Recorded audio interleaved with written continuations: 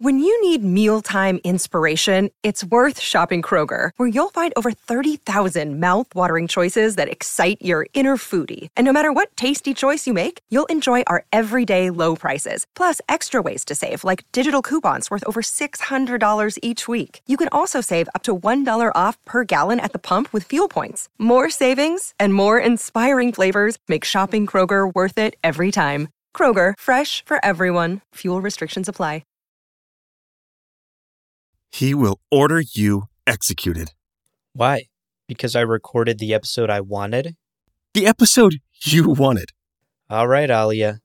The episode you wanted then. Ah, true. But come on.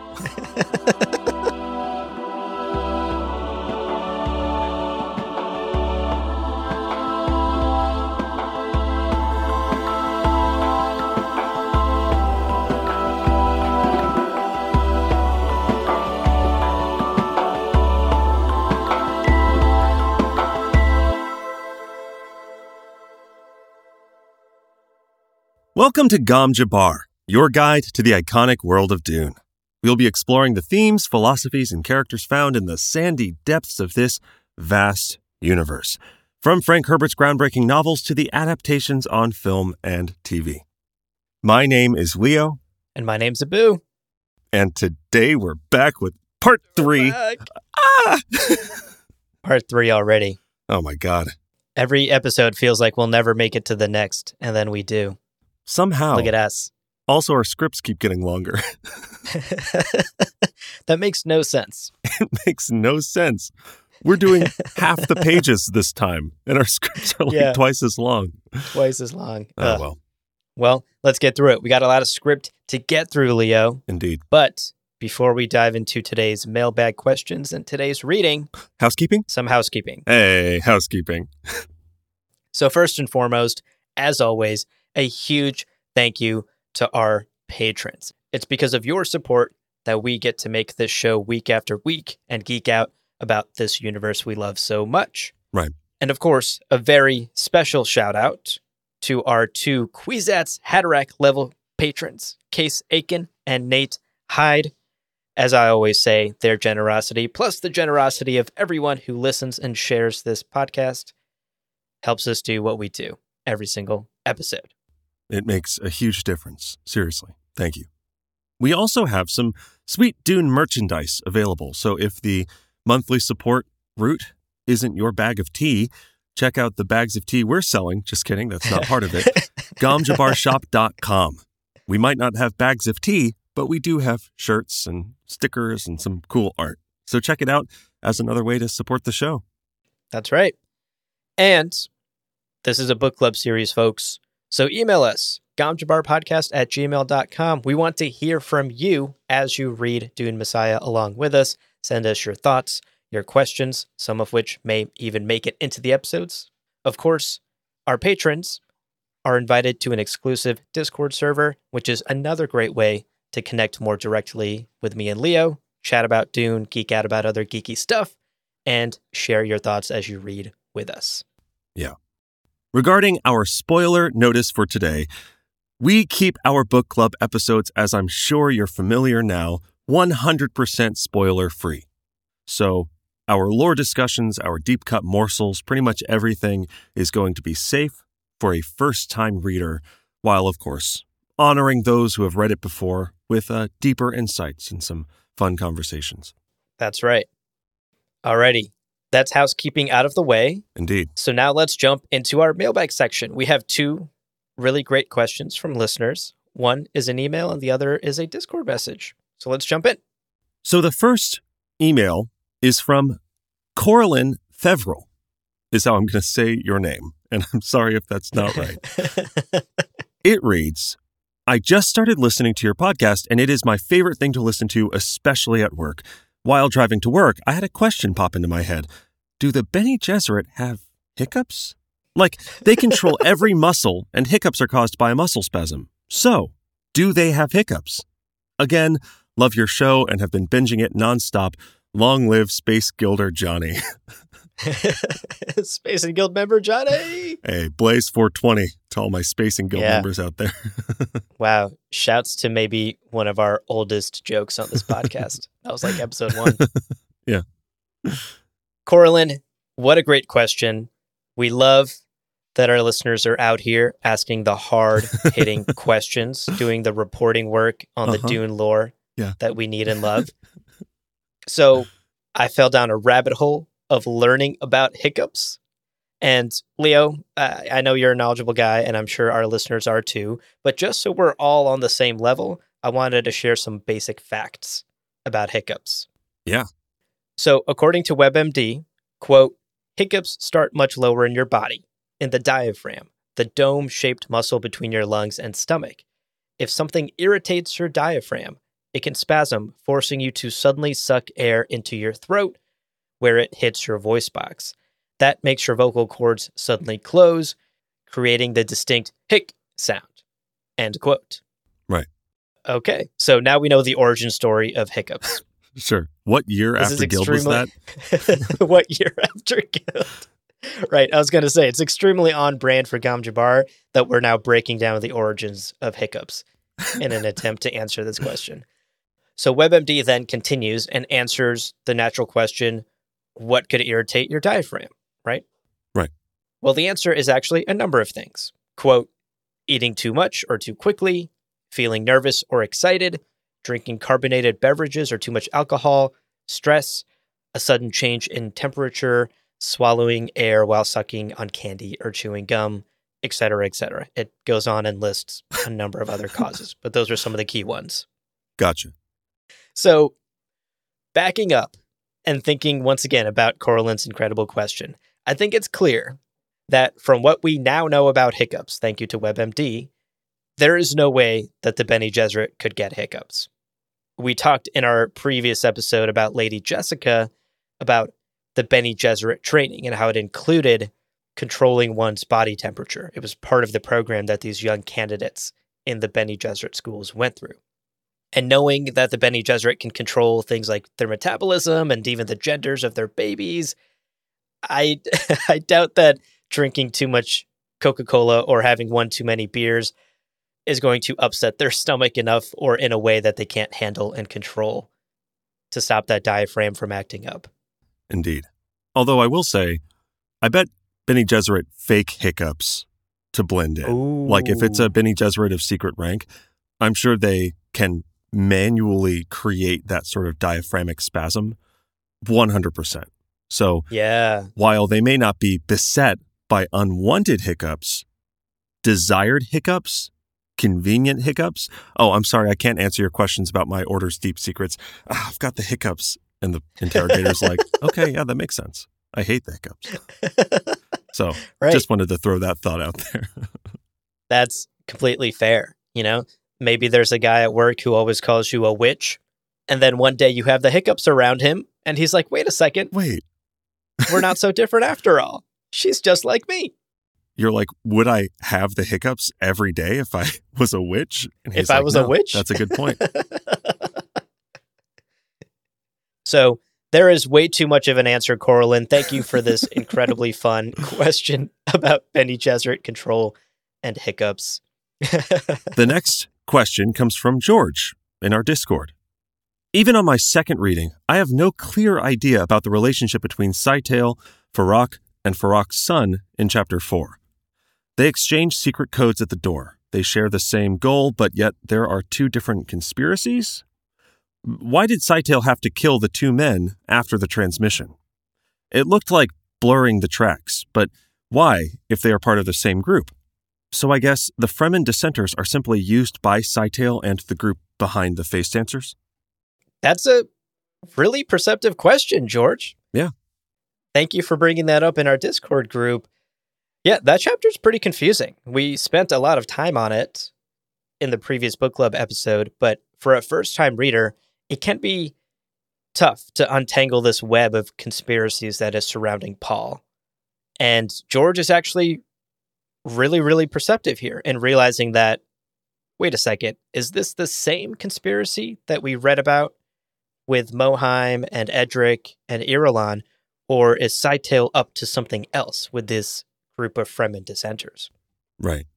I think what's important to remember throughout this book and throughout Dune in general, and this is a lesson we learned from the first book, is that everyone has a game. Every individual has goals and aspirations. In this scenario, there are multiple conspiracies at work because the Bene Tleilax have their own plans. The Fremen, who want the good old days to come back, they have their own plans. And ultimately, everyone's really looking out for themselves and then conspiring with one another when it's convenient to do so. Right. There's that, age-old saying, the only way you can guarantee a secret kept between, 3 guys is by killing 2 of them, or something super cynical and bleak.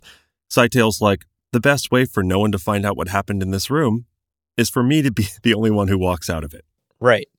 Little known fact, there used to be a third host of Gom Jabbar, but we had to kill him so our secrets wouldn't leak. Indeed. Yeah. It was a messy affair, no doubt. There was Samuda involved and a Coriolis storm. It was wild. Yeah, wild stuff. Now, speaking of Scytale and Farouk and what's going on here, I will say, to George's point, it is unclear whether Scytale is here talking to Farouk because of the plot that we know about with the Guild, the Bene Gesserit, the Hate Gola, sort of the A plot, if you will. Right. Or if he's here because of his own Tleilaxu scheming. It could be A, it could be B, it could be a little bit of both.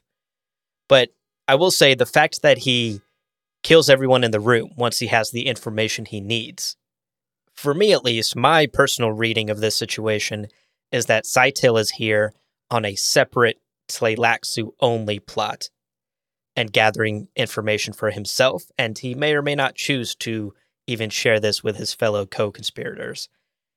But what he doesn't want is for his visit to Farouk to leak and for anyone to find that out. So he's got to tie up every single loose end, and that involves killing everybody.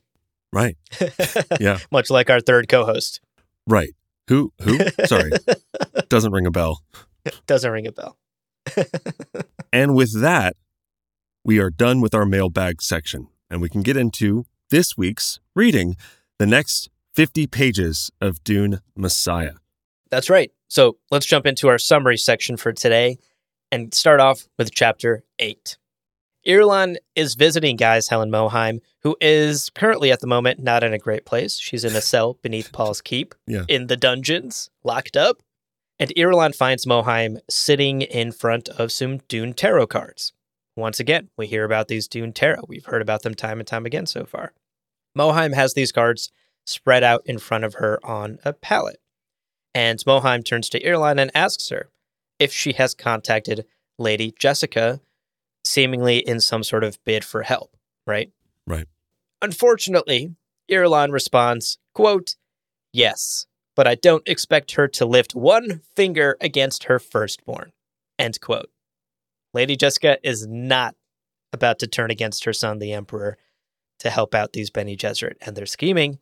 What I find interesting here, Leo, is I'm actually kind of shocked that Mohiam and Irulan would even reach out to Lady Jessica. I guess Bene Gesserit sisterhood goes deep, and they've all known each other for decades, but in this situation, it feels weird to me that Mohiam would be like, did you call Jessica? Like, is she going to help us out? Right. Especially because just a few chapters ago, Mohiam calls Jessica, and I quote, "a traitorous bitch." It feels weird that she would then be sort of reaching out to Lady Jessica and asking for help. But I suppose desperate times call for desperate measures. So moving on with this scene, we learn that Mohiam believes that she won't leave Arrakis alive. She has seen something through these Dune tarot cards, and she has seen glimpses in her own oracular visions. And if you want to learn more about Mohiam's prescient abilities, she has some. They're very minor. They've affected a lot of her life. Check out our Mohiam deep dive episode in the back catalog to learn more about that. Now, we get our very first hints. I found this really interesting. We get our very first hints here that there might be cracks within the conspiracy itself. And this again speaks to George's question from earlier in the mailbag that there are multiple conspiracies working in tandem with each other and against each other. Quote, dark suspicions brooded in her mind, and the tarot hinted at confirmations. Was it possible the guild had planned this? End quote. That's Mohiam thinking that. And the guild, who she is ostensibly working with, I mean, Edric is in on this plan that they're all seemingly working together on, Right. she is now suddenly suspicious of. So again, like you said earlier, Leo, everyone's got their motives, and everyone is both working with each other and getting ready to stab each other in the back at a moment's notice. She's like, something about him smells fishy. Irulan's like, is it because he's a fish? Is it because he's a fish man? Moham's like, no, I think he's betraying me. Irulan's like, damn, I thought you were talking about him being a fish person. Right. Damn it, Irulan. Damn it, Irulan. Come on. You're great. Just think a little faster. Poor Irulan. Now, in this moment, we actually have a flashback because Mohiam thinks back to the moment of her capture on that Highliner. Uh-huh. And this is such a truly iconic exchange that she has with this yellow-robed Kisra who apprehends her. That, Leo, if you could indulge me, I thought we could just act out this scene in full for our listeners because it's so good. Let's do it. Dibs on the cop. Dibs on the cop. Great. You can have him. I'll play Mohiam. It came to our attention that you were aboard. Have you forgotten that you are denied permission to set foot on the holy planet? I am not on Arrakis. I'm a passenger on a guild Highliner in free space. There is no such thing as free space, madame. Muad'Dib rules everywhere. Arrakis is not my destination. Arrakis is the destination of everyone. End scene. Holy shit. Holy shit. Incredible stuff there. There is no such thing as free space. Muad'Dib rules everywhere. Arrakis is the destination of everyone. More proof. Yeah. We've talked about Paul's legend, his godhead, his worshippers, his fanatical worshippers. And here, once again, is just more proof of that. This is a very, let me talk to your manager. I am the manager. Shutting it down. Yeah. Incredible sequence there. And what's crazy is that there's even a bit more here in this exchange. Mohiam is obviously sort of pushing back and protesting, and the Kisra says that the emperor has commanded this, and thus, quote, the thing is ordained, end quote. Mm. And that word there, ordained, should set off red flags in everyone's mind, and it does in Mohiam's as well. Right. Paul's every command to these people, to the Kisra, to his worshippers, to the Fremen, is a religious order. Yeah. And if you disobey it, you're not breaking the law. You are sinning. Yeah. Which is so wild to think about and should also make all of us think back to that Bene Gesserit axiom that Jessica tells Paul about in the first book about religion and politics riding in the same cart. Right. So let's continue this conversation between Mohiam and Irulan, because then we flash back to the present here in the cell, and Irulan and Mohiam have this sort of nonchalant verbal conversation because there's a guard right outside who can hear them, and so they're not about to like spill any secrets out loud to each other. But they're Bene Gesserit, they're trained in the way of secret and coded messages, and they are having this very tense sort of hand signal conversation. Right. While they talk about the weather and shit. And this hand signal conversation is not a good one. Mohiam is basically pissed at Irulan for her incompetence so far and commands her to pursue this path, which we're just now hearing about for the first time, this path of a brother-sister crossbreed in order to maintain those precious Kwisatz Haderach genes that Paul and Alia both carry. Remember, that is the most important thing to the Bene Gesserit. It's the thing they have been planning for and scheming for centuries, for generations. Right. And now that it's finally here, it's not in their control and they are desperate to both maintain it and not lose it, and also to bring it back into the fold of their influence. Right. Irulan then reveals that Chani has started this new Fremen keto diet or whatever, and she can't administer that secret birth control drug to Chani anymore. She cut out have carbs. that access. All of my contraceptives are carb-based. Fuck. Right. I mean, she's still presumably drinking water, right? Like, pour some powder in her water. Oh, she switched It's to all carb-free carb-based, water. clearly. Yeah, carb-free water. Mohaim loses her shit at this. Mohaim is pissed. Quote, "Damn such stupidity," the Reverend Mother raged. Who knew what suppressions and genetic entanglements Chani might introduce from her wild Fremen strain? The sisterhood must have only the pure line, and an heir would renew Paul's ambitions, spur him to new efforts in consolidating his empire. The conspiracy could not afford such a setback. End quote. Oof. And of course, Mohaim here is talking about the possibility of Chani actually becoming pregnant and giving Paul an heir. Right. Mohaim then commands Irulan to go to whatever lengths she must to prevent Chani from becoming pregnant, up to and including straight up murder. And Irulan, of course, is like really thrown off by this and tries to clap back and claim that she is valuable to this conspiracy as an insider. Right. She is the closest person to the Emperor day in, day out. And it would be a waste to throw her away in some desperate attack on Chani. Right. Chani may not survive that. Irulan certainly won't survive any sort of attack against Paul's lover. So to round out this chapter summary, Mohaim is in a sour mood. This whole meeting did not go to her liking. And the chapter then ends on her wondering if, quote, Irulan might yet destroy them, end quote. Yeah. Destroy them as in the conspiracy. She might do something stupid and harm the precious planning they've done to try and take down Paul. Right. Not a great look for Irulan overall in this scene, especially because we see so much of it from Mohaim's perspective, and Mohaim clearly has very little respect for Irulan as both a Bene Gesserit and a fellow conspirator. Mohaim's got some strong opinions about just about everything. Right. She's not one to be like, oh, yeah, she's all right. No, she's going to be like, she is the peak of performance. Or like, she's a bitch. It's like, God, Mohaim, find a middle ground, my gal. Right. Mohaim, only hot takes. Yeah. No cold takes, no room temperature takes. She's a hot take dispenser. We are into chapter 9. We join Alia standing on a platform of her temple, the fane of the oracle. So it turns out, through this chapter, we kind of figure out, much like Paul, Alia is also kind of like super grossed out by the pilgrims and all the people that like have come to worship them. She's like, ugh, gross.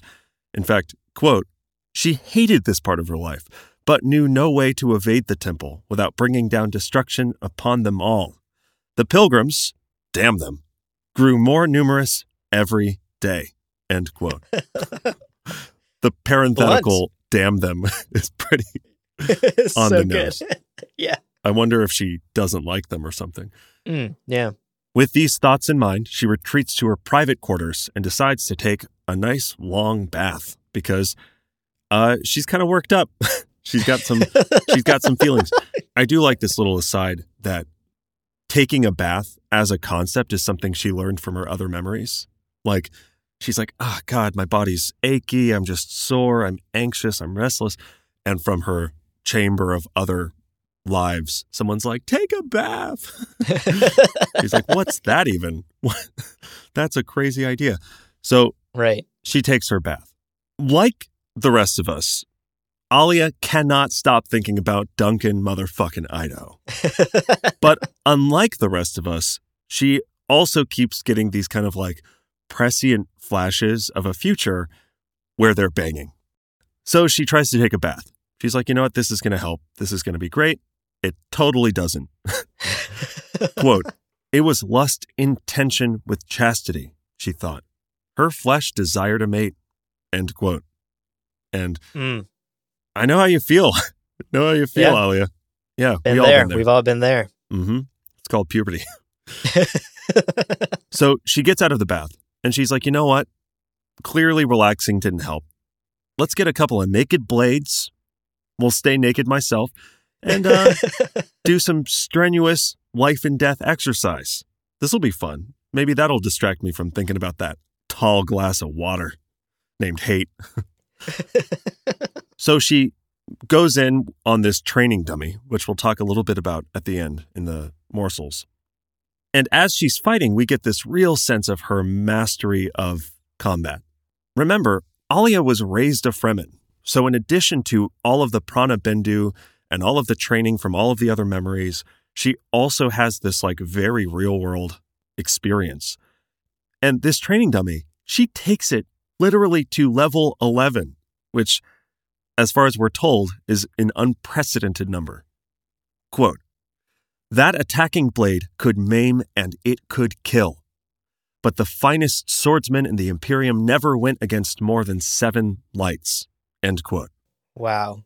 And she's on 11. She set it to 11, or rather, continued until 11. And before she can go further, Paul hits it with a thrown knife. And to be clear, he's from across the room. He throws this knife through a shield. So he had to arc it somehow or throw it at just perfect speed so that it gets through the shield. And he hits I think it's a 1 millimeter or 1 centimeter button.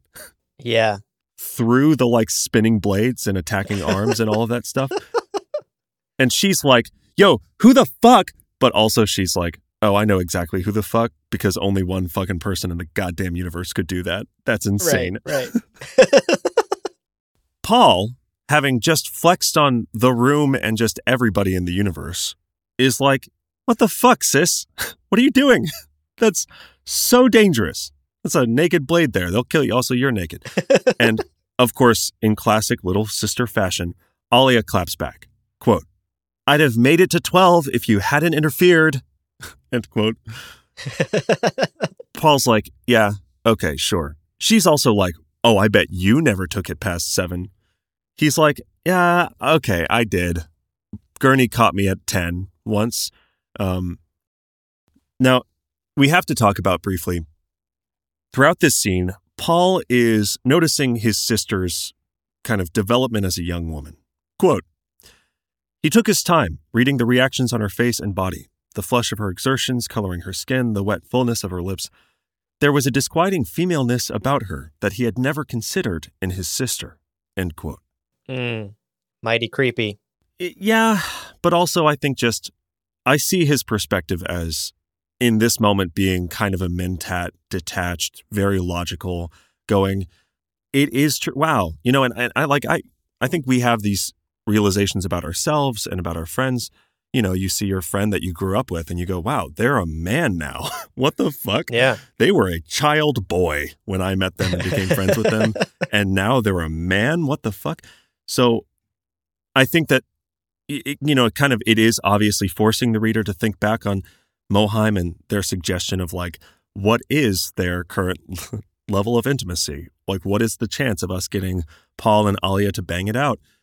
And while that is possibly here in this chapter, and surely later, Paul reflects on his own male response to his sister, I think it's also pretty clear in the way that he thinks about it and the way that these characters are kind of continue to inhabit the same space, that Paul would really never do that. Or he would never, he's not really actively going, yeah, this is an option. He's fucking head over heels for Chani. And that aside, I think he's just in this moment as a mentat going, man, my sister is basically a grown woman. That's right. I agree. This to me reads as a mentat summation and not much more than that. Right. But I think also stepping out of the lore in the universe a bit, intentionally written in this way by Frank to make the reader think of what Mohiam and Irulan just discussed. Yeah, the proximity of these chapters could not be a coincidence. Right. Totally intentional. Right. finally, they get to discussing the true reason that Paul and Stilgar are visiting. The Guild is plotting with some rogue Fremen to smuggle a worm off-planet in order to try, basically, demonopolizing Arrakis' hold on spice production. So, right, creating a source of spice somewhere else. And this whole section is fascinating. And it's just so well written because it's clear that Paul and Alia are really on this whole other level of understanding in subtext and implications and everything. And Stilgar is kind of following along, like he's following along with the broad beats of the conversation, but both Paul and Alia kind of recognize that he starts getting caught up on them mentioning or talking about this weakness in their vision. This idea of, well, I can't see that because they're hiding it like they hide everything. And Stilgar's like, wait, what the fuck did you just say? Here's the quote. Stilgar was beginning to sense other forces, perhaps greater powers beyond that unknown horizon. His queen witch and sorcerer friend betrayed dangerous weaknesses. End quote. Oof. Yeah.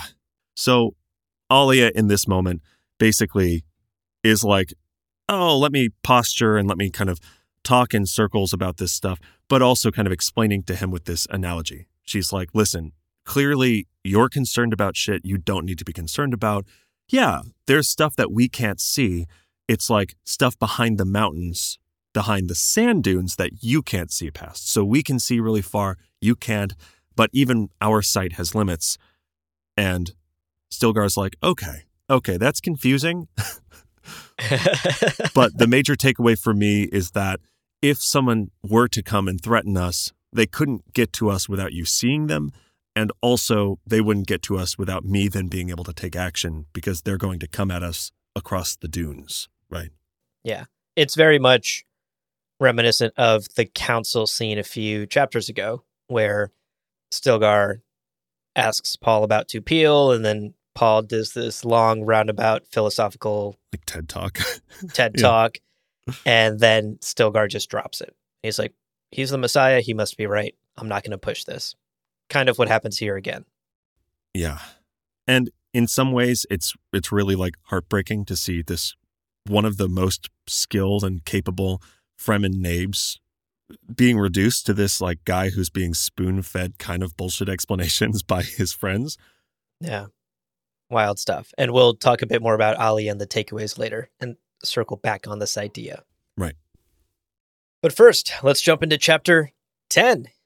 Here we join Paul and Edric, who are finally having that one-on-one annual review meeting that Paul promised. And the atmosphere of the room is polite, but tense. Right. Edric here is very uncomfortable in an enclosed room, and it makes me wonder if Paul did that intentionally. And Paul is trying to suss out exactly what Edric's angle is in all this. What's interesting is our boy Sidetail is also in this room, just standing off to the side. Uh-huh. And he is playing this vacant-faced aide for Edric. He's the one that dragged in Edric's big spice tank. Right. Now, the conversation between Edric and Paul then gets a little philosophical. And at one point, Edric asks, quote, "Can one destroy a god?"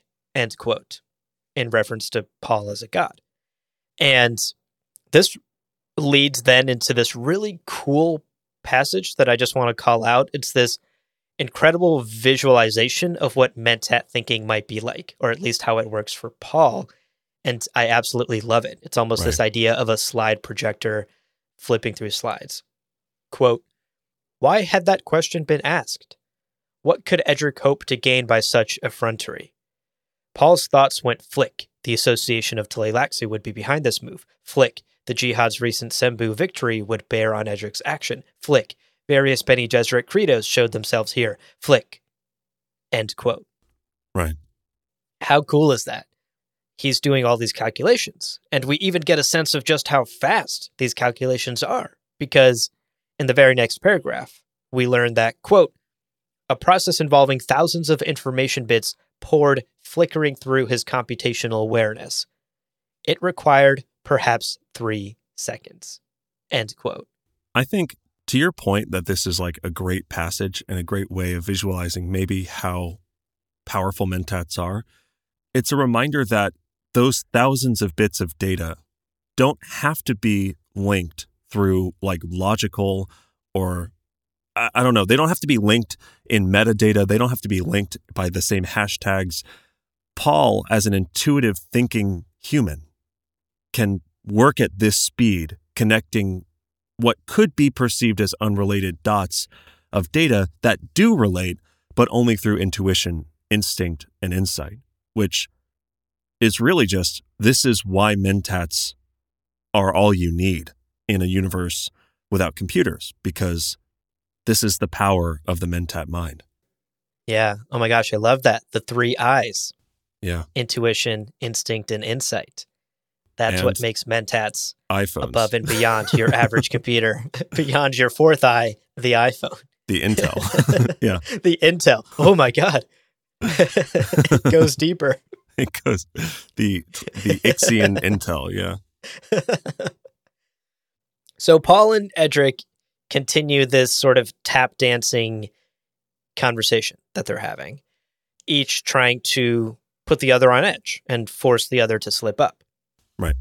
And Edric then gets so bold as to basically accuse Paul and his Quizarate missionaries of being power-hungry phonies, Right. basically. Yeah. And Stilgar overhears this and, bless his old soul, is fucking ready to throw hands. Like, reaches for his crysknife and is ready to take out the fucking fish man. He's like, who wants fish sticks? I'm serving. It's fresh. It's fresh, fuckers. Yeah. Amazing. Stilgar. Don't talk shit about his boy Paul. He'll stab you. Yo, he's a ride or die, for real. Now, it's clear that throughout this conversation between Paul and Edric, Frank is sharing some of his own cynical views on power and religion. They're having this sort of philosophical discussion, and Frank is maybe inserting some of his own views as well, stepping a bit outside of the lore here. Right. Edric at one point basically recites what is a core theme of the entire Dune saga. Quote, "Religion too is a weapon. What manner of weapon is religion when it becomes the government?" End quote. Again, think back on that Bene Gesserit axiom. Ooh, yeah. This actually throws Paul off a little bit, and he realizes that Edric is not posing these doubts, these questions. What does it take to kill a god? Can you kill a god? Religion is a weapon. He's not posing these questions for him or against him, but for the other people in the room. Right. Stilgar Yeah. and the guards and the aide. He's sowing doubt in their Messiah in their minds. And Paul then cuts this conversation short by scaring Edric, this is such a great flex, with the threat of his deadly sister, a goddess who could, quote, strike you dead with her glance, end quote. And this is actually enough to scare Edric. He's like, oh, okay. Paul, I know you're the Kwisatz Haderach. I don't know what she is. Yeah. Some sort of preborn Reverend Mother Kwisatz Haderach hybrid. I heard she had 2 knives against an 11 light robot and she was naked. What the fuck? What the fuck? Yeah, she could for sure kill me with a glance. Yeah. Her reputation clearly precedes her. Right. So the conversation comes to an end. All in all, very weird conversation. Very weird, very tense, and it's clearly left both Paul and Stilgar a little off balance. And Stilgar then chides Paul for inviting Edric into this one-on-one conversation at all. Stilgar's like, that was risky. Why'd you do that? And Paul explains that as a mentat, he needs data. If he's going to see through Edric's plotting, whatever it may be, he needs to gather data. To which Stilgar actually has a very perceptive response, and I love that we see glimpses of the once great Nabe he used to be. Right. He says, quote, "Is it not dangerous to try meeting this threat only as a mentat?" End quote. Even Paul's like, damn, that was... Yeah. All right. Way to go, Still. Right. So then the scene continues, and as Paul thinks on what Stilgar has just said, Corbo rushes into the room with these Shiga wire reels of ancient Earth history. Paul had requested that Corbett do this for him. Right. And then we get to, Leo, then we get to maybe what is the most iconic piece of dialogue in this entire book, if not the entire Dune series. At the very least, one of the most memorable exchanges that I'm sure if this is your first time reading Messiah, you went, oh. Yeah. Yeah. This is the part of Messiah where I was floored. Paul starts talking to both Stilgar and Korba, who are in the room with him, about Genghis Khan and Adolf Hitler. And he says, quote, "At a conservative estimate, I've killed 61 billion, sterilized 90 planets, completely demoralized 500 others. I've wiped out the followers of 40 religions, which had existed since..." And then he gets cut off because Korba interrupts. Right. But the point that he's making there is basically he has done so much worse than some of the worst rulers in history. Genghis Khan, Adolf Hitler, who both had large body counts by Earth standards. But Paul is now the head of a galactic jihad. And these numbers are staggering. 61 billion. 90 people. Planets sterilized. 40 religions ended and wiped out. Probably in order to push his own religion forward. Wild stats to think about. Yeah. Again, this book is the darker side of Dune. Yeah. This is our hero from Dune. I love Stilgar going, Genghis Khan. So, was he a Sardaukar? Like, it sounds Sardaukar to me. And Paul's like, no, it's way earlier. Like, right. 25,000 years earlier. Yeah. Now, this is obviously a very rare moment of Paul being honest. Right. Taking that mask of the Messiah off and just being the vulnerable Paul Atreides that we know from early on in the first book. Right. Quote, "We'll be 100 generations recovering from Muad'Dib's jihad. I find it hard to imagine that anyone will ever surpass this." End quote. Right. And Stilgar and Korba are so uncomfortable right now. Right. They rarely, if ever, get to see their emperor and their Messiah speak this way. They then sort of get down to business and change topics and move on to this report of some disturbances in the garden. There's a reception happening right now that Chani and Alia are attending in the Great Hall, and apparently some rowdy folks have made their way into the gardens. And Paul orders these troublemakers put out, and he tells Korba that he has to kill the hidden Sardaukar that are among this entourage in the Great Hall at this reception. Quote, "We must keep in mind that there's more to religion and government than approving treaties and sermons." End quote. Wow. Amazing. Yeah. Chilling stuff. Obviously, the implication there is that religion and government also requires the occasional murder, the occasional slaughter of Sardaukar who are in your Great Hall at the moment. Chilling stuff. Chapter 11. We are out in the desert. Alia's crouched on the ground, chin on her fists, looking at the remains of Othaim's daughter, victim of Scytale, although they haven't quite pieced that together yet. She's looking at this body because she was told to by Paul. She's looking at it like, man, I'm not finding fucking anything. Like, this is yielding no revelations. And she's getting frustrated. She's like, damn it. Because the other side of her is recognizing her being there and looking at the body. Everyone else who's there is like, oh my God, Saint Alia the Knife, the witch. She's like seeing into the truth of the world. And Alia's like, I am so fucking lost right now. Just like utterly awkward because she knows she's not doing what people think she's doing.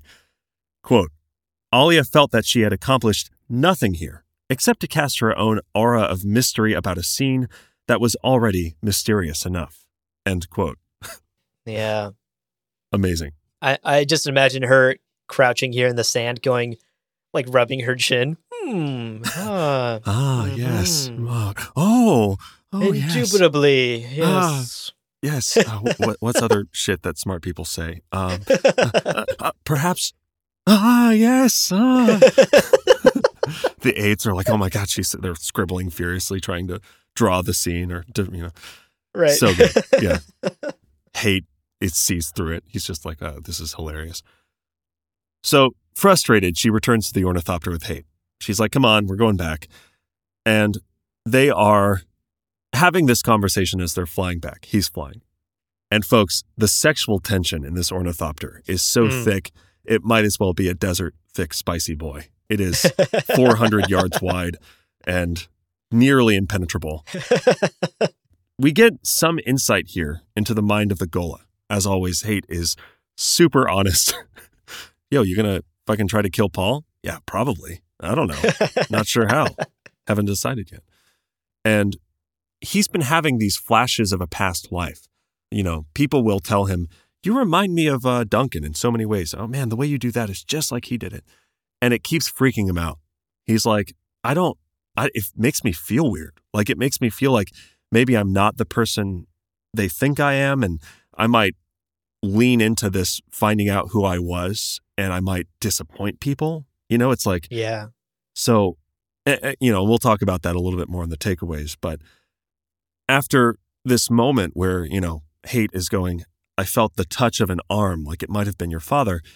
And it's fascinating to have this Ghola, who's, a created being from the Tleilaxu, talking to a preborn Reverend Mother about this person that kind of neither of them have met, but also kind of someone they both know very, very well.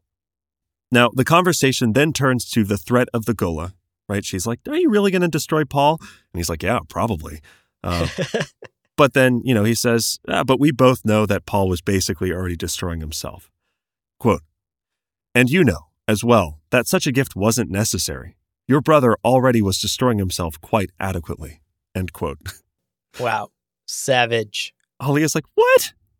Yeah, but no one knew I thought that. Like, that's crazy. And then he calls her out. He's like, and also, Alia, I gotta say it, you are fucking wasting your powers, my girl. Like, come on. And she's offended and angry and everything, but also he's kind of amused throughout this, and she's questioning. She's like, why isn't he afraid of me? Like, I have such an air of bravura and mystique, but he doesn't seem bothered at all, Again, sexual tension weighing down on the room like a 15-pound weighted blanket. Delightful in the winter, uncomfortable in the Arrakis heat. Yeah. So, she's totally thrown off by this whole conversation. Again, he is very much in control. And basically, she's like, I'm going to tell on you? I don't know what to do. I'm going to tell on you to Paul.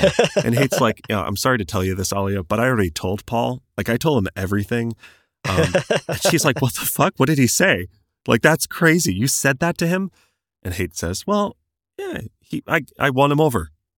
Okay, so you won him over. What did you tell him to do?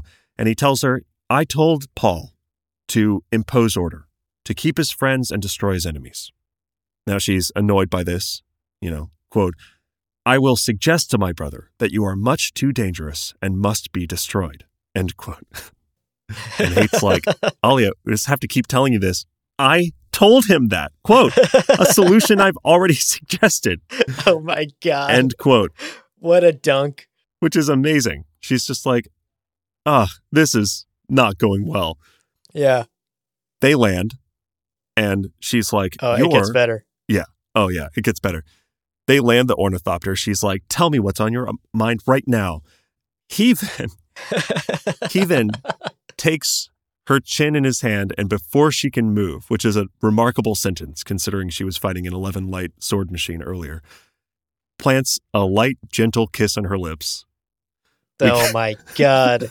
The audacity. Oh my God. This is like the goddess that can kill you with a glance. And he's like, smooch. Smooch. Sup, Alia? And meanwhile, the guards outside laugh. Like there's a little line. Right, they're like giggling. It's like, and they get it. They're like, yeah, she's not out of his league. It's Duncan. No one's out of his league. He's Duncan fucking Idaho. He's Hate. So great.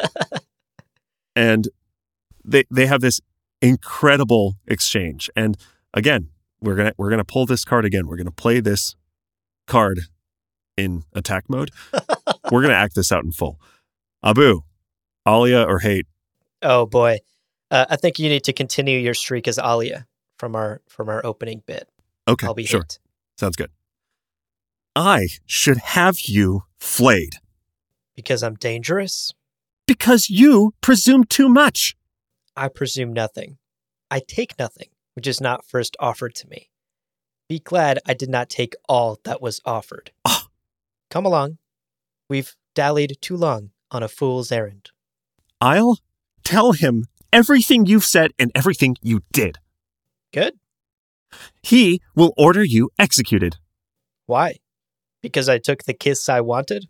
The kiss you wanted. All right, Alia. The kiss you wanted then. Shit. And scene. Hello. My God. Oh my God. Is anyone else sweating a bit? Like, also, again, we're in Alia's perspective here, and she's like, I mean, yeah, true. I did want that.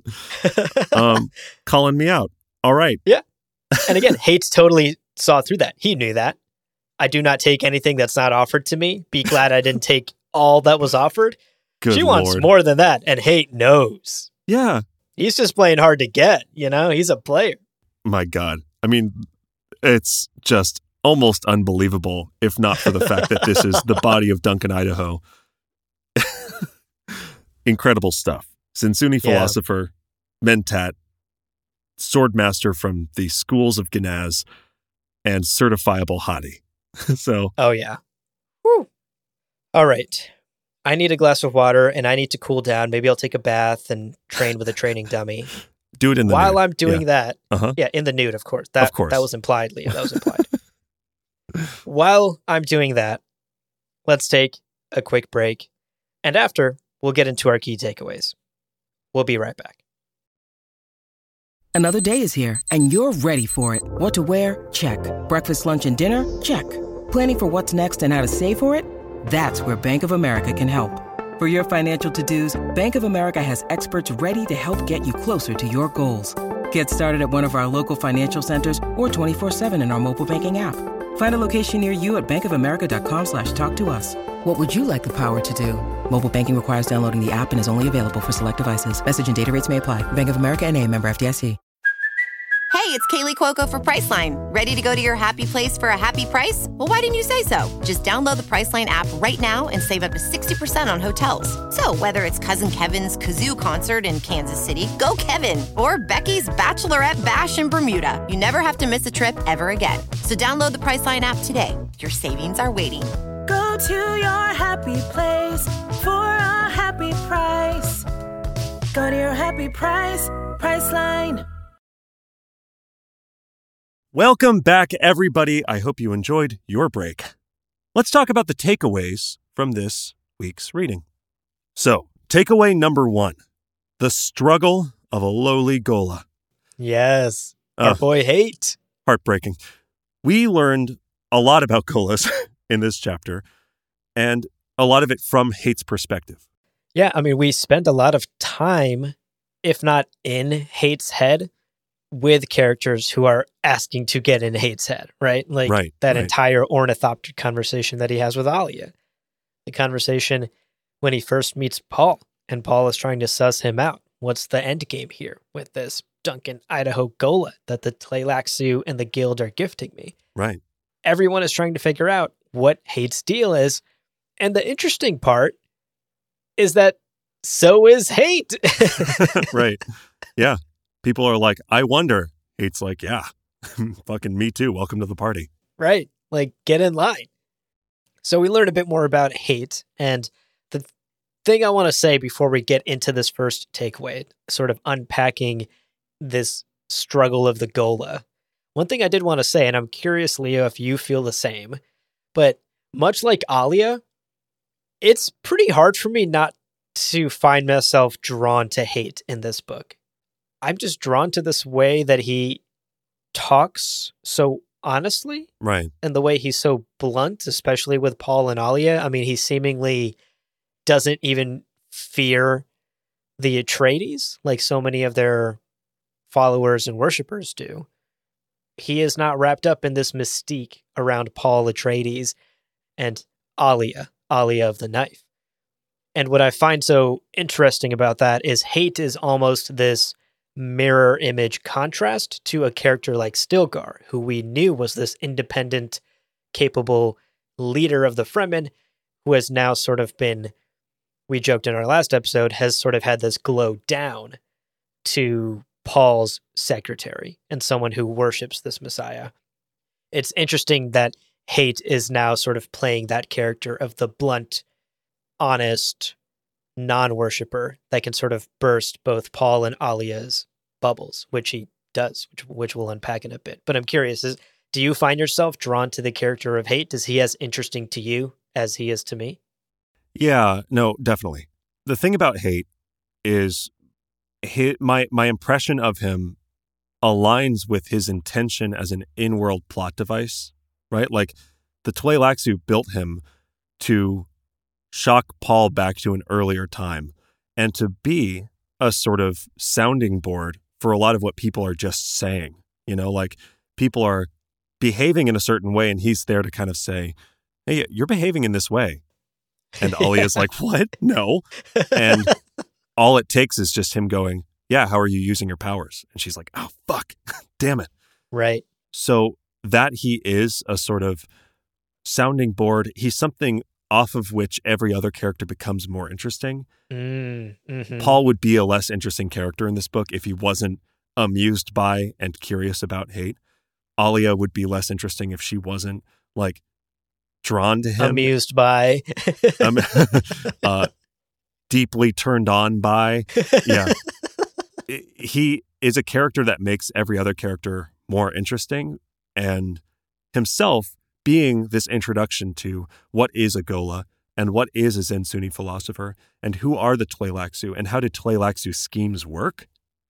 All of those things are embodied in hate, and it helps that the package is a mighty fucking fine one. Yeah. So yeah, hashtag drawn to him. Hashtag drawn to him. Definitely. Well, let's actually talk about him as a Tleilaxu creation, because the sort of hard truth that hate himself will tell you is that he was created as a weapon meant to destroy Paul. And hate is the first one to acknowledge this. He knows his own purpose and why the Tleilaxu created him. And what I find so fascinating about that is, to me, that's kind of sad. Yeah. Like, to know that you have been created, that you are this artificial being who is simply part of someone else's political game, right? Like, you are just a tool in their scheming. You are to them nothing more than a means to an end. But the reality is that hate himself, even if he is an imitation of Duncan Idaho, is a fully fledged person, a being. Yeah. And so I find that so interesting that he knows this hyper-specific purpose that he has been created for. And if you dig a little deeper in the encyclopedia, actually, hate is not the only Ghola that the Tleilaxu have ever created in their history. And the encyclopedia actually tells us that his very, very unique role and his very specific purpose in destroying Paul is actually pretty uncommon for Gholas. Quote, few Gholas can have been prepared as Duncan Idaho was for a single task. Never many in number, they served throughout the universe as philosophers, moralists, and administrative functionaries. Infrequently, killer mentats, killer souk doctors, Casual. and military leaders were also generated for specific markets. End quote. Yeah. So as we can see, Gholas were these like general use tools. Right. Now, of course, beyond his purpose as this weapon to be used against Paul, hate struggles to come to terms with his past life. You mentioned earlier, Leo, that people around him keep mentioning Duncan Idaho. Right. Oh, you do that so like him. You remind me of him. And he, of course, has no memories. Gholas do not have memories of their genetic past lives. Right. But he does tell Alia in today's reading that he gets these flashes of imagery that aren't exactly memories, but they're these like sort of deja vu like flashes. Quote, I feel eagerness, I'm uneasy. There's a tendency to tremble, and I must devote effort to controlling it. I get flashes of imagery. End quote. Yeah, I mean, we see that happen to him, right? As they're flying over, I think, El-Quds, basically the location of Duke Leto's skull. Quote, he swallowed, shook his head, looked at her, the metal eyes glistening. I felt an arm on my shoulders, he whispered. I felt it, an arm. His throat worked. It was a friend. It was my friend. End quote. Wow. Yeah, the idea of feeling a friend's arm around your shoulders, but a friend you've never known, a friend you've never met, and how sad that must be, and how alienating that must be, and how bizarre it must feel, not only as a person, but also keep in mind, he's a mentat with like no data to support his computations in this way. So it's really got to be an uncomfortable position to be in on a number of psychological levels.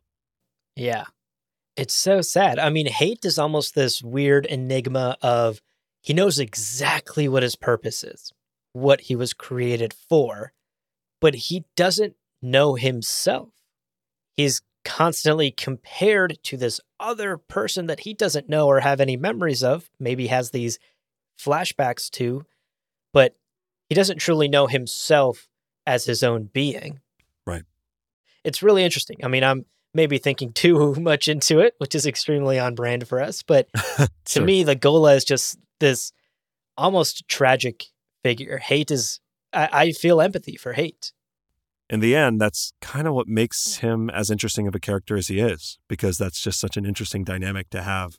Yeah, I love him. I love Hate. He's such a great part of this story, such a fascinating character. And of course, Frank, who turns out is a great writer, I guess.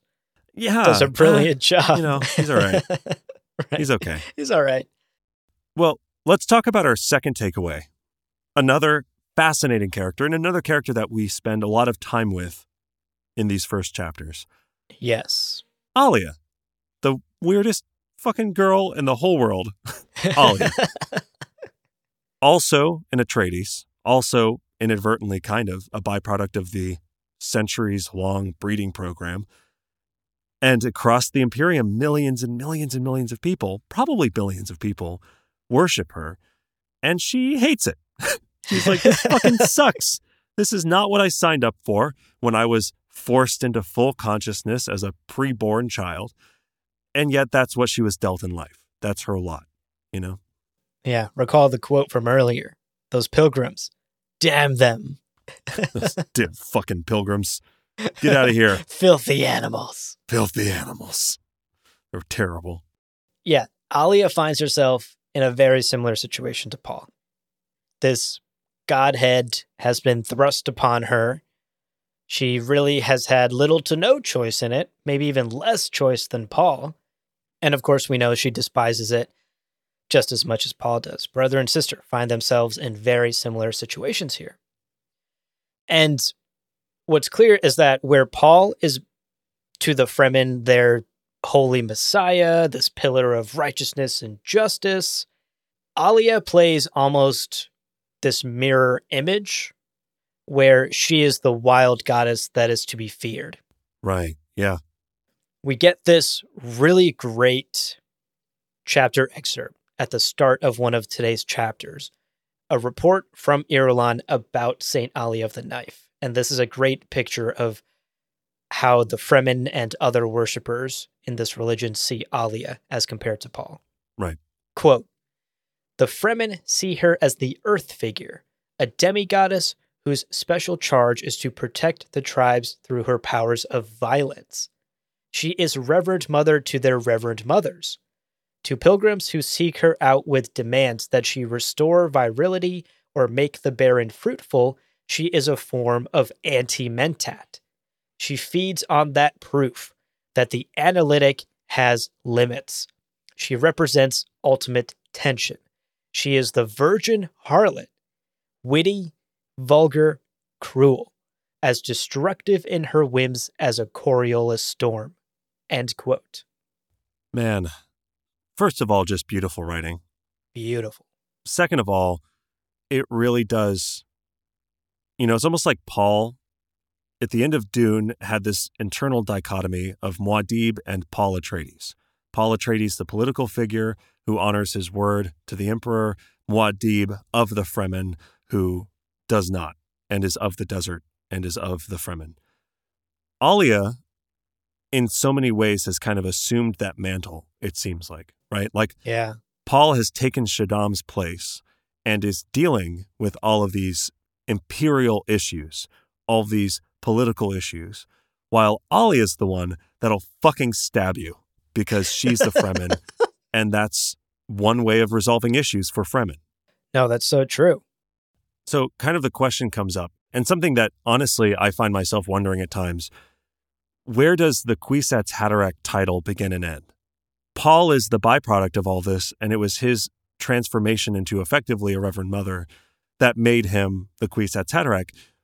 Is Alia also a Kwisatz Haderach? And does she have those kind of same powers? Are they identical skill sets, or is there specialization?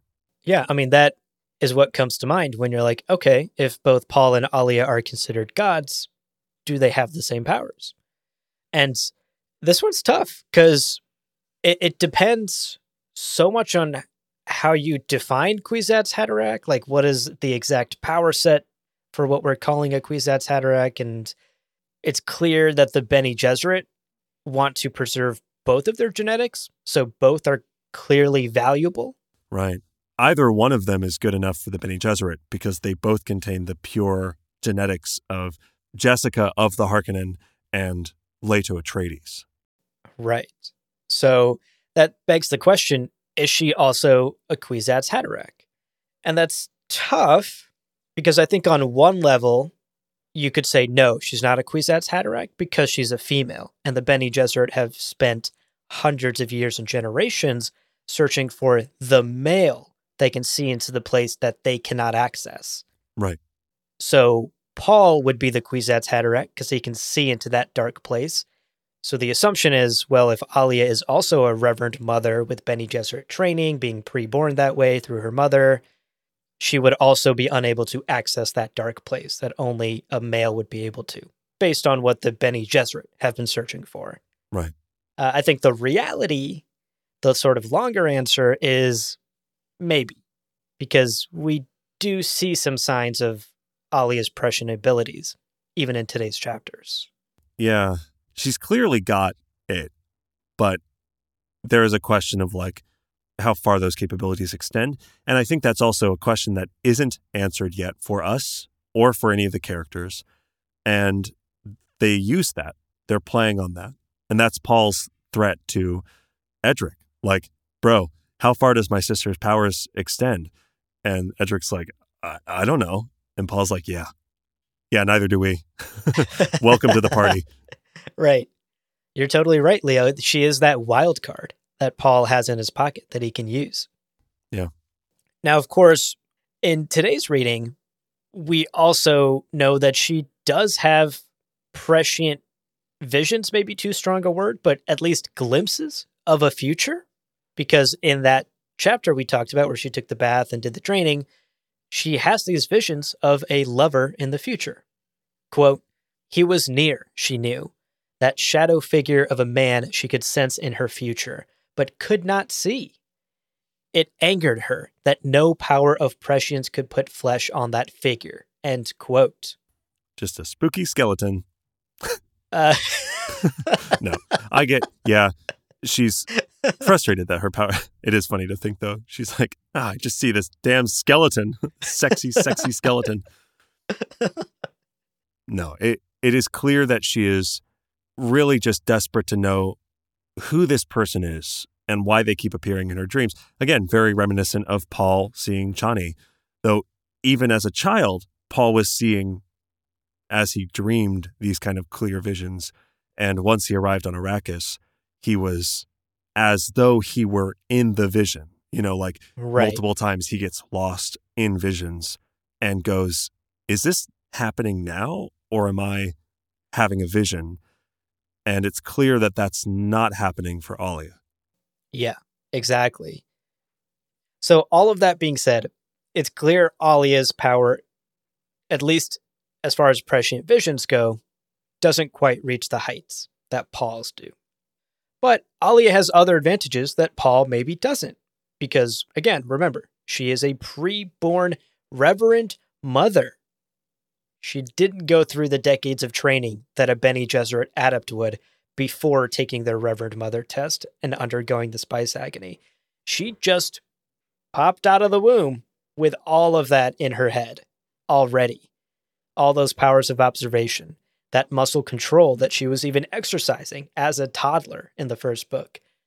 And of course, access to other memory. All of these Reverend Mothers in her mind that can assist her with infinite knowledge that goes back generations. Yeah. Paul, of course, has Bene Gesserit training through his mother. He underwent his own version of the spice agony with the water of life and the coma. But I, at least, don't think that necessarily means he could match exactly 1-for-1 a Reverend Mother who has been doing it her whole life. You mean like in regards to mastery over things like the voice and Pranabindu? Yeah, exactly. I wonder. Ooh. Because previous hit to me, his... Leo. Well, prior to his Kwisatz Haderach awakening, I'd agree 100%. But I don't know. I'm a little on the fence. I'm like, once you become fully awakened and you have access to all of your other memories, I imagine that's pretty equalizing. You know, like all of the teachers that would make Alia great are also in Paul. No, it's true. And again, this is the Dune version of like, could Goku beat Saitama? You know? Yeah. Like, we don't know. Like, Except, could no, he Paul couldn't. beat No. Alia? Okay, I take issue with that, but this is not the podcast for that. Sure. Uh-huh. And so, yeah, like, I don't think there are concrete answers. And a lot of what I think you and I are saying are just conjecture and theorizing about where their power levels are and Right. who has the advantage, who doesn't. Point is, both of them are leagues and leagues ahead of the next person down. Right. It's funny because to that point, Alia even comments on that in this chapter. In the chapter where she's training in the nude, there's a moment where she says she knew that she couldn't match Paul in his logic because of Paul's Mentat training.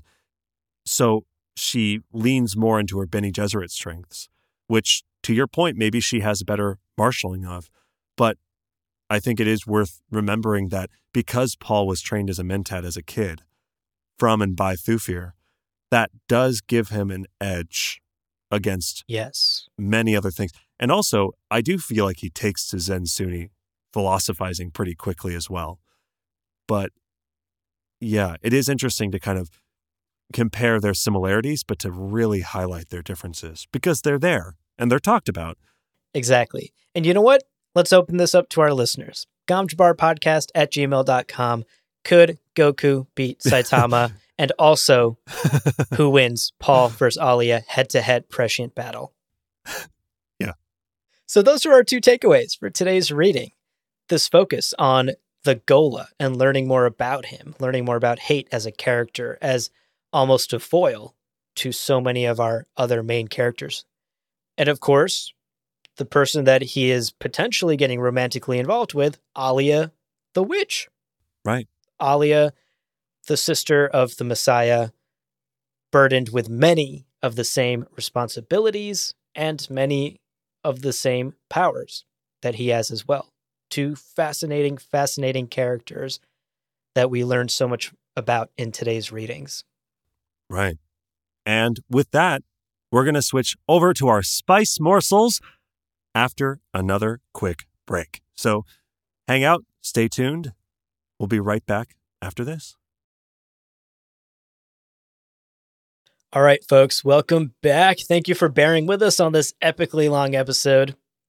Let's dive into our final segment for today, the spice morsels. We have Prajna meditation. So when we join Mohaim in her prison cell, we get this sentence, quote, "The Reverend Mother had been engaged in Prajna meditation interspersed with examinations of the tarot," end quote. Now, as always, I'm like, hey, new term. Let's look it up. And we're going to talk about it. So first, I want to say what the kind of real-world inspiration that Frank drew from, because it is related, and then how it kind of evolved in the 30,000 years between now and Dune. The Sanskrit term, prajna, is used in a couple of different practices. In Hinduism, this is the quote, is used to refer to the highest and purest form of wisdom, intelligence, and understanding. And then, separately, in Buddhism, prajna is the transcendental wisdom or supreme knowledge gained through intuitive insight. So again, two pretty great things. I'm very team prajna. Seems like a good thing. From the Dune Encyclopedia, we learn that prajna actually joins adab, the demanding memory, as another ability that Bene Gesserits are trained in. This is a sort of a second-level functional state that Bene Gesserits can adopt or can kind of transition into. Quote, the prajna meditation trance is used for deep understanding and for the special state of seeing some sisters are capable of performing, a state usually augmented with enhancement by chemicals such as melange. End quote. So we know Mohaim, with her kind of low-calorie prescience, has access to this secondary state. She's got this ability. And in that moment, this moment where she's locked up in a cell, she's not anticipating getting off the planet alive, she's using the prajna meditation state at the beginning of this scene to kind of more deeply understand her findings from the Dune Tarot, what the Dune Tarot is telling her. Dang. So cool. I am glad I did that 50 minutes of research. Yeah. The Bene Gesserit, man. They got all of these powers. Yeah, they do. Alrighty. Our next morsel is Servox and Swordbots. So in today's reading, we get this passage from Alia's training scene. Quote, Alia followed with the tip of the long blade, thinking, as she often did, that the thing could almost be alive. But it was only servo motors and complex reflector circuits designed to lure the eyes away from danger, to confuse and teach. It was an instrument geared to react as she reacted, an anti-self, which moved as she moved, balancing light on its prisms, shifting its target, offering its counter blade. End quote. Hell yeah. That sounds complicated, and I certainly have a hard time picturing what that could be. Now, what are Servox, you might ask? Well, the terminology of the Imperium from Dune gives us a definition. Quote, clock set mechanism to perform simple tasks. One of the limited automatic devices permitted after the Butlerian Jihad. End quote. There we go. For the folks wondering if this is artificial intelligence. No. But it is an automatic device that, just like Alia said, seems like it could almost be alive, but it's just servo motors designed to be the anti-self, to react to her movements. Right. So all of that is to say, Alia's little Servox battle partner is a complex mechanical device that does everything we see it doing solely on this clock set mechanism of servo motors and reflector circuits. Are those words just sci-fi mumbo jumbo? Yeah, probably. Right. But Alia turning that training dummy up to 11 predates Spinal Tap by like 15 years. So we're here for it. Oh my God. That's true. The next morsel. Steersmen versus navigators. I was curious. Maybe you were too. Let's talk about it.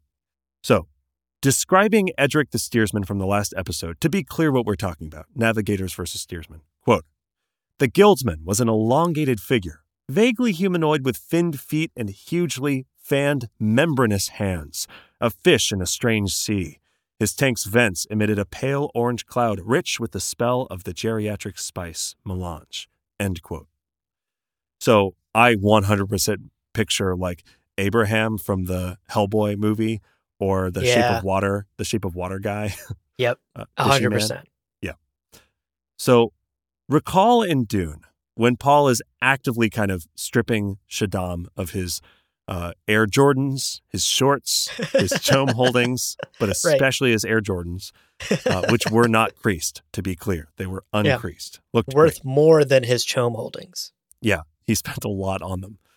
There were 2 guild navigators present, but he describes them as, quote, the 2 fat ones dressed in gray, end quote, which is a little insensitive, but ultimately is not mentioning that they are any kind of like fishy, distorted people. They're just guys. They're just a couple of guys.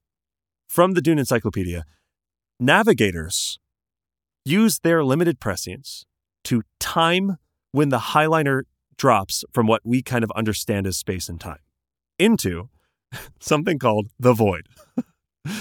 And then they kind of sit back and they passively track their relative position in the void to the real world as the ship kind of makes its light speed or faster than light speed trip. Meanwhile, during this time, so they control the drop. They're like, okay, let's drop into the void in 3, 2, 1. It even says they tell passengers, buckle up, we're getting ready. And everyone has to kind of stop moving. And then they drop. They're in the void now, and people can kind of go back to moving around. Control over the highliner is then passed to the steersman, like Edric, who actively adjusts the ship's course through the void to, quote, avoid catastrophe, which I'm not exactly sure what you're like dodging in the void. What is in the void that you're dodging? I kind of assumed nothing because of the word, but yeah, whatever. The encyclopedia says that they do this by moving very delicately within their tanks, like somehow maybe dancing or controlling via very, very minute movements, which is why they have been bred to be basically these deformed, floaty fishmen. All of this is to say, Edric, when he's on the clock, is basically dancing those highliners to safety while they tumble through the void. And I'm sure the whole time on his... Picture that. The whole time, I'm sure he's whining and complaining. 100%. Oh, yeah. You know it. You know it. Well, Leo, we've done it. Yeah. Another book club in the books. Tell our listeners, Leo, where they have to read to next for part 4. What? Okay, fine. 4 next episodes reading. God bless. Make sure you've read up to page 202, which of course ends on the sentence. You know what? Actually, what sentence, Avu, does it end on? Passing it back to you. Oh, well, I appreciate the baton pass. You know what? The sentence that folks want to read up to, if they don't have the same paperback copy that we do, that ends on page 202, is, quote, you know what, Leo, I'll let you take it from here if you'd like. I'm going to pass the baton back to you. Okay. So you've said the word quote. Yeah, that's what you've added. Great. Okay, I'll say it. Quote, this fetus knows the necessity for speed. End quote. Which is beautiful. Good. I mean, if that's not the next tagline for the next Fast and Furious movie, I'm rioting in the streets. That's, this fetus knows the necessity for speed. Oh my God. It is all about family. Family. Yeah. Oh my God. Yeah. Read up to there. All right. Go.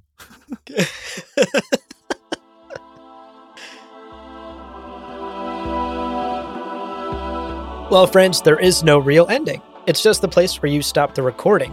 But this podcast is always one step beyond logic, so help spread the word of Muad'Dib and leave us a review on Apple Podcasts. And be sure to check out the other shows on the Lore Party Podcast Network on loreparty.com. You can also follow us on Twitter and Instagram at lore_party. Thank you so much for listening, and remember, he who controls the podcast controls the universe. We'll see you on the Golden Path. Wow. You did exactly what I was hoping you would with the baton pass. Oh, yeah? I was like, I hope he passes it back to me, and then I pass back to him, and we do this bit back and forth. Oh, my God. I slam dunked that alley-oop. Hell yeah.